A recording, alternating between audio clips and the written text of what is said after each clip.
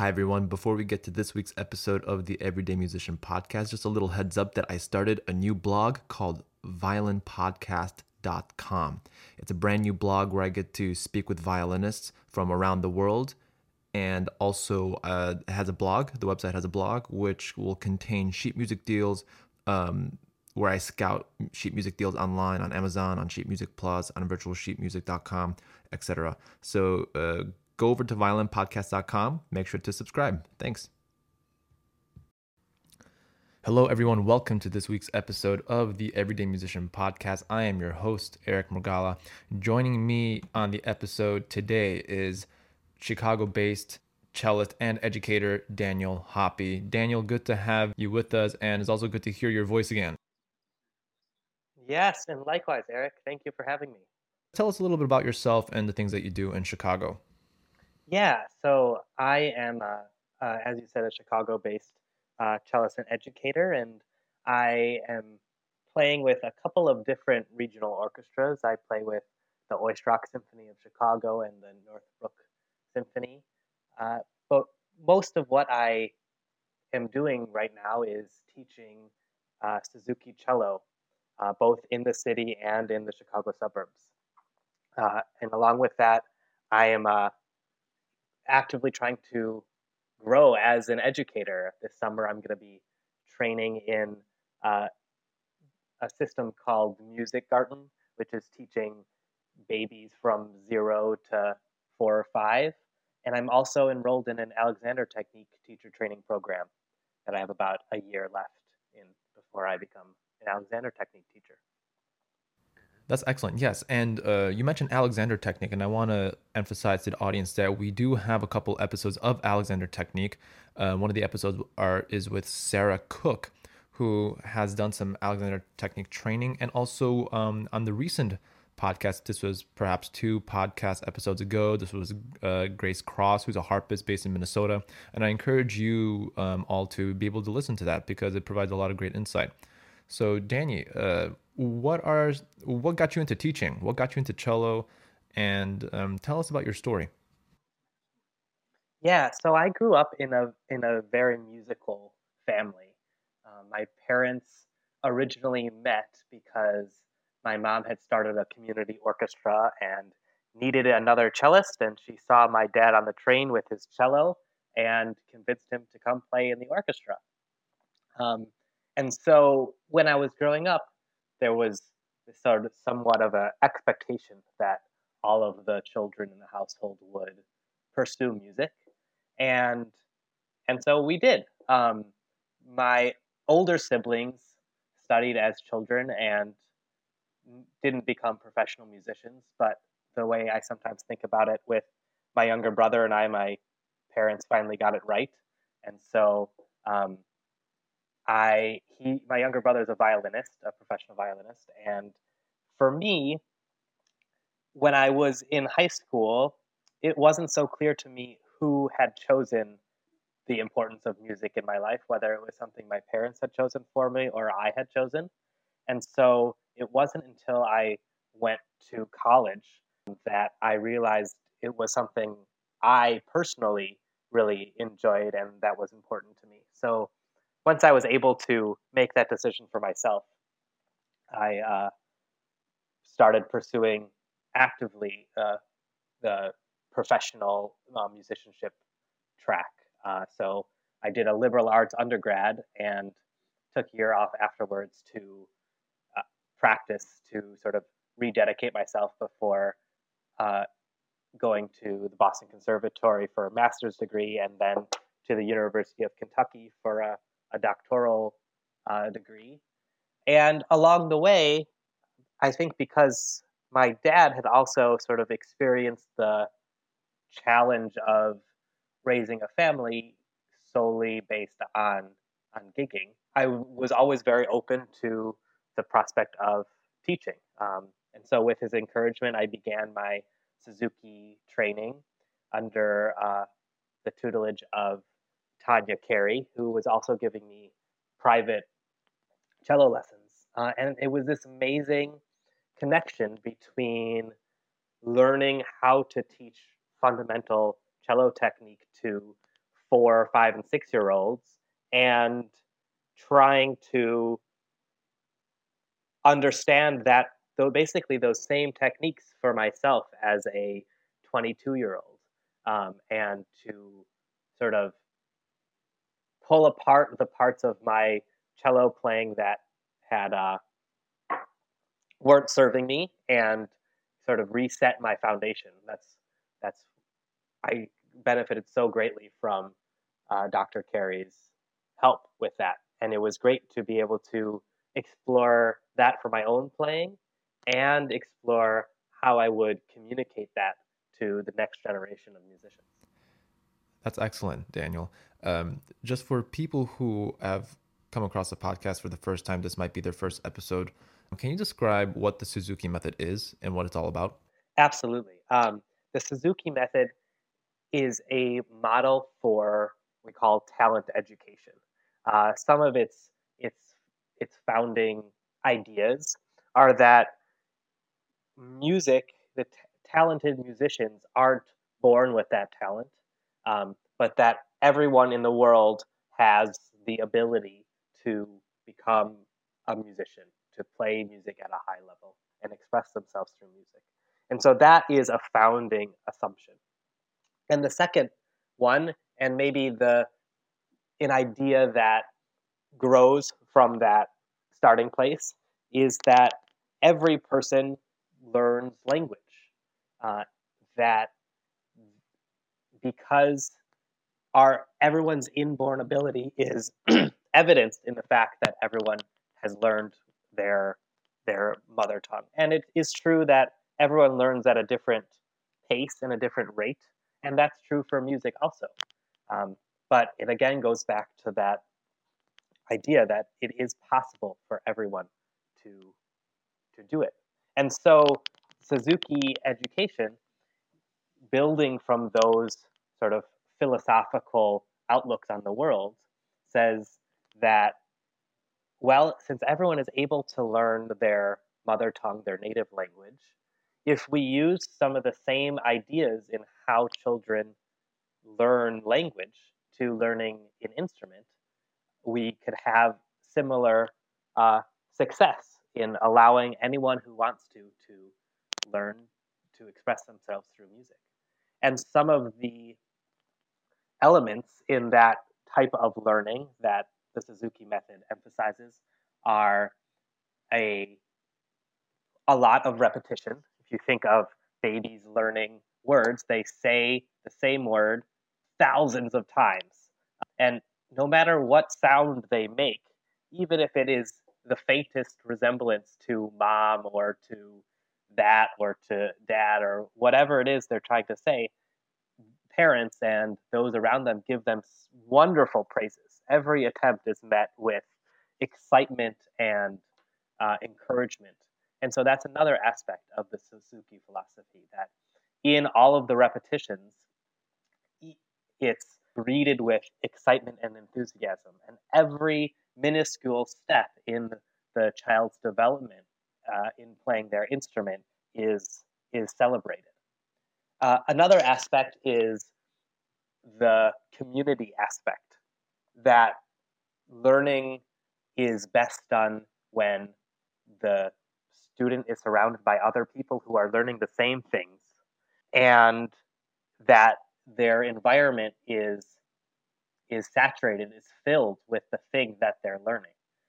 Again, if we think about language, children are surrounded by speaking a lot, and it's through that exposure that they then begin to mimic and learn themselves. And so for Suzuki education, listening, having music present in the home and having their peers also learning, is are crucial aspects in supporting their growth as musicians. So I'm curious to know what your teaching philosophy is, in addition to the Suzuki method, because I know that some people are like hardcore Suzuki teachers, or some teachers kind of like to branch out, kind of take different ideas. And you mentioned Alexander technique, so I'm curious to know how you incorporate Alexander technique alongside the Suzuki method. Yeah, I'm finding a lot of wonderful resonance between those two modalities. The way I notice it most in my teaching is I end up putting a lot of emphasis on how my students are thinking about what they're doing. And I use the Alexander technique as a way to learn what they're thinking based on observations I make about their their body, their physical presence. And so I'm able to um, see some tension in their eyes or forehead or shoulder or a particular way they're using their hands and address how they're thinking or approaching the music um, based on those physical things so that we can undo some of the tension that that creeps in. And my overarching philosophy is that cello playing should be easy. I think I fully believe that to be true. And I also know as a cello student and as a teacher that it takes some figuring out, some problem solving in order to allow it to be easy. That when we first sit down, we end up making it harder than it needs to be. And a lot of the learning process is un- undoing that hardness, is returning to finding that way that cello playing can be easy. And of course, with different ages, I present that idea in different ways. Um, for my very young students who are 4, 5, or 6, um, I am aware of my desire for them to for that cello playing should be easy. Um, and I should note that that phrase, that concept, is something that I have um, gotten from my study with Dr. Carey. That is her framing of teaching and cello playing, and I continually find how powerful it is. So I should say I want to go back to how I communicate that teaching philosophy to my younger students who aren't able to engage with it on a mental side, and it's just to note that even as I'm observing them and guiding them through these little games that we come up with to teach young children, at the things that I'm looking for are for them to do those games with ease. Um, and it becomes a challenge for me to balance finding the ease and comfort with those games and activities and satisfying their desire to do more. What I'm always looking for is how they're doing something, and the students are just looking for the fact that they are doing it. So there's a little, sometimes a little tension there, and that becomes the art of teaching in guiding the students to do something in a certain way with a certain quality and satisfy their desire to be doing it. Yeah, I also find that you bring your entire life experience into the classroom, whether it's for 30 minutes for a 4-year-old. I know I have many 4-year-old students ranging from 4-year-olds to, 16 to 17-year-old. And sometimes I have adult students. And the concepts are pretty much the same, but I found that the approach to each student is different. But the concepts are the same. Anybody can learn an instrument, everybody has a capability of learning an instrument. And I think that's what's so brilliant about the Suzuki method. And I also teach Suzuki, but I also have branched out to other methods to see what works for different people. I know that sometimes, I wouldn't teach Suzuki to an adult. Sometimes I would maybe refer to the Wolfart method, but more or less take the same concepts of how to hold the instrument, how to hold the bow from the Suzuki method. Everybody is different, and I thank you for sharing all of that. And I want to dive into a little bit more about you. Yeah. How has your experience as a teacher helped you perform? You mentioned that you were a part of a group.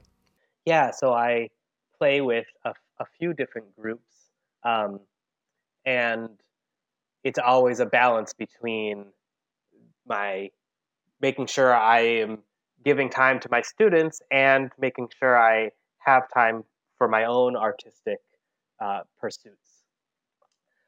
So I play with a few different symphonies in the area. I've also done some chamber music with colleagues in Chicago, as well as branching out into some played with a pop group, um, especially last year, and a jazz group. So some non-classical avenues. And my project for this year has been to prepare a recital for solo cello, which I'm going to be performing probably the beginning of May, end of April. And I find a mutual pollination between my work as an artist and my work as an educator. And in fact, even thinking of them as separate things isn't too helpful for me. What I aspire to is that an aspect of my teaching is to it's to sort of share subliminally my dedication to music as an art form, and to inspire my students simply um, through my own dedication and my own work. And I think a lot of that happens non-verbally. And I find that in when I'm teaching, often the things that I work on, the sort of shaping of a phrase, the creation of intention and character, and intonation, and organizing of the physicality of the instrument, are also really the things that I am working on. And vice versa, I notice that when when I am doing really good practicing, it enlivens my awareness to what my students are doing. Um, Sometimes I think it's a little unfair to them when I am working really hard, and holding myself to a very high standard. I notice that sometimes my lessons I get a little stricter than a week when I'm not practicing as much, and then I end up being a little bit more relaxed in my teaching for my students. But I think those moments really drive home how connected the two aspects of our profession are. How important it is to continually be growing as an artist in order to continue to grow as an educator.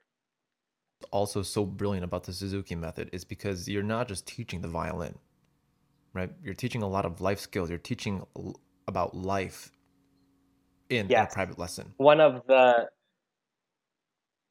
one of the things that the founder of the Suzuki method would say is beautiful tone, beautiful heart. And I think about that especially when students come to me. This often happens in seventh, eighth grade, and maybe in high school. That it seems maybe the decision to be studying the cello was made for them a while ago. They still enjoy doing it, but the motivation to practice isn't so present. They have a lot of other things going on, and when students like that come to me, I that it becomes, I think, the learning of the life skills becomes even more a part of our lessons, um, because I still believe that music is valuable for them, but it seems clear that their priorities aren't with the instrument at the time, and so I end up trying to use our time together to talk about lessons of goal setting and structuring one's time, and um, how to like overcome challenges and setbacks, and problem solve, um, in a way that I hope those lessons become I really help them their heart grow, even as I'm we're working maybe more explicitly on their tone, and in a way that I think that music has offered that to me, um, in a way that my musical heroes have have shown the sort of a path forward for me of living in a beautiful way and by playing in a beautiful way. I think what you said was really beautiful. Beautiful tone, beautiful heart. I actually haven't heard that in a while, and it's a nice refresher for me, even as a teacher and pedagogue. So thank you for sharing that with our audience. So when you're teaching in the classroom, Daniel, what are some of the things that you're most excited about the future of classical music? We've heard conversations from many people that, oh, classical music is dying, or the listenership of classical music is getting lower. I truthfully Mm-hmm, disagree, but there are some people out there mm-hmm. that may think that way. So what can you say to convince our listener who is not familiar with classical music to like what the future looks like in the year 2020? Wow, that is a big question. It's a big question, and I think I sometimes I feel that that question kind of puts some musicians on edge because like there's so many exciting things that are happening, yet where do we begin to even explain that? Your question was also about what it's like from my perspective, um, in the classroom, right? Working with the next generation of musicians. Right, yeah. So you're literally looking at the next generation of musicians in the classroom, right? So what are you noticing, or what are you seeing that will help this genre grow? Well, so I think that this is both what I see and also what I feel in my own life is that in we have a wonderful opportunity to be exposed to so much types of musics, styles of musics. I don't know if musics is a word, but that's all right. So there are so many different influences that we can draw from. And I know for my students who are uh, studying classical music with me, for the most part, they're also interested in a lot of other styles of music, whether it's things that they've heard in the movies or um, the the things that they're listening to. And for me, I think that that is a wonderful thing because it makes it opens our eyes and worldview and makes us richer for being interested in those things and being exposed to them. I I think sometimes we talk about the uh, plight of classical music because it doesn't hold the same our same attention, but I actually think it's a wonderful thing to, instead of closing off the doors from other influences, to open them up and to um, place classical music in dialogue with other things. And I think there is a lot of that going on, um, in a really cool way. And even for my students, I try to facilitate that. I have a little orchestra at the Chicago Center for Music Education, and we are playing um, a jazz tune and a mariachi song and a fiddle song, as well as their study of classical music. And I think all of it, in the end, is an attempt for my students and for myself to provide the language of communication through sound. Um, that no matter what style or modality we're coming from, that is ultimately the aim. Um, and I think for the future, if that is our framing for music, then classical music will have a long life because the practitioners are using it to communicate something with other people, and that's such a beautiful thing. Um, yeah, Thanks, Daniel, for sharing your thoughts with us today and for coming on to this week's episode of the Everyday Musician podcast. I really appreciate you making the time for us today. I hope to get to talk to you real soon and to catch up on the things that you're up to. And hopefully, we'll have you back on the Everyday Musician podcast in the future. So, thanks very much for your time.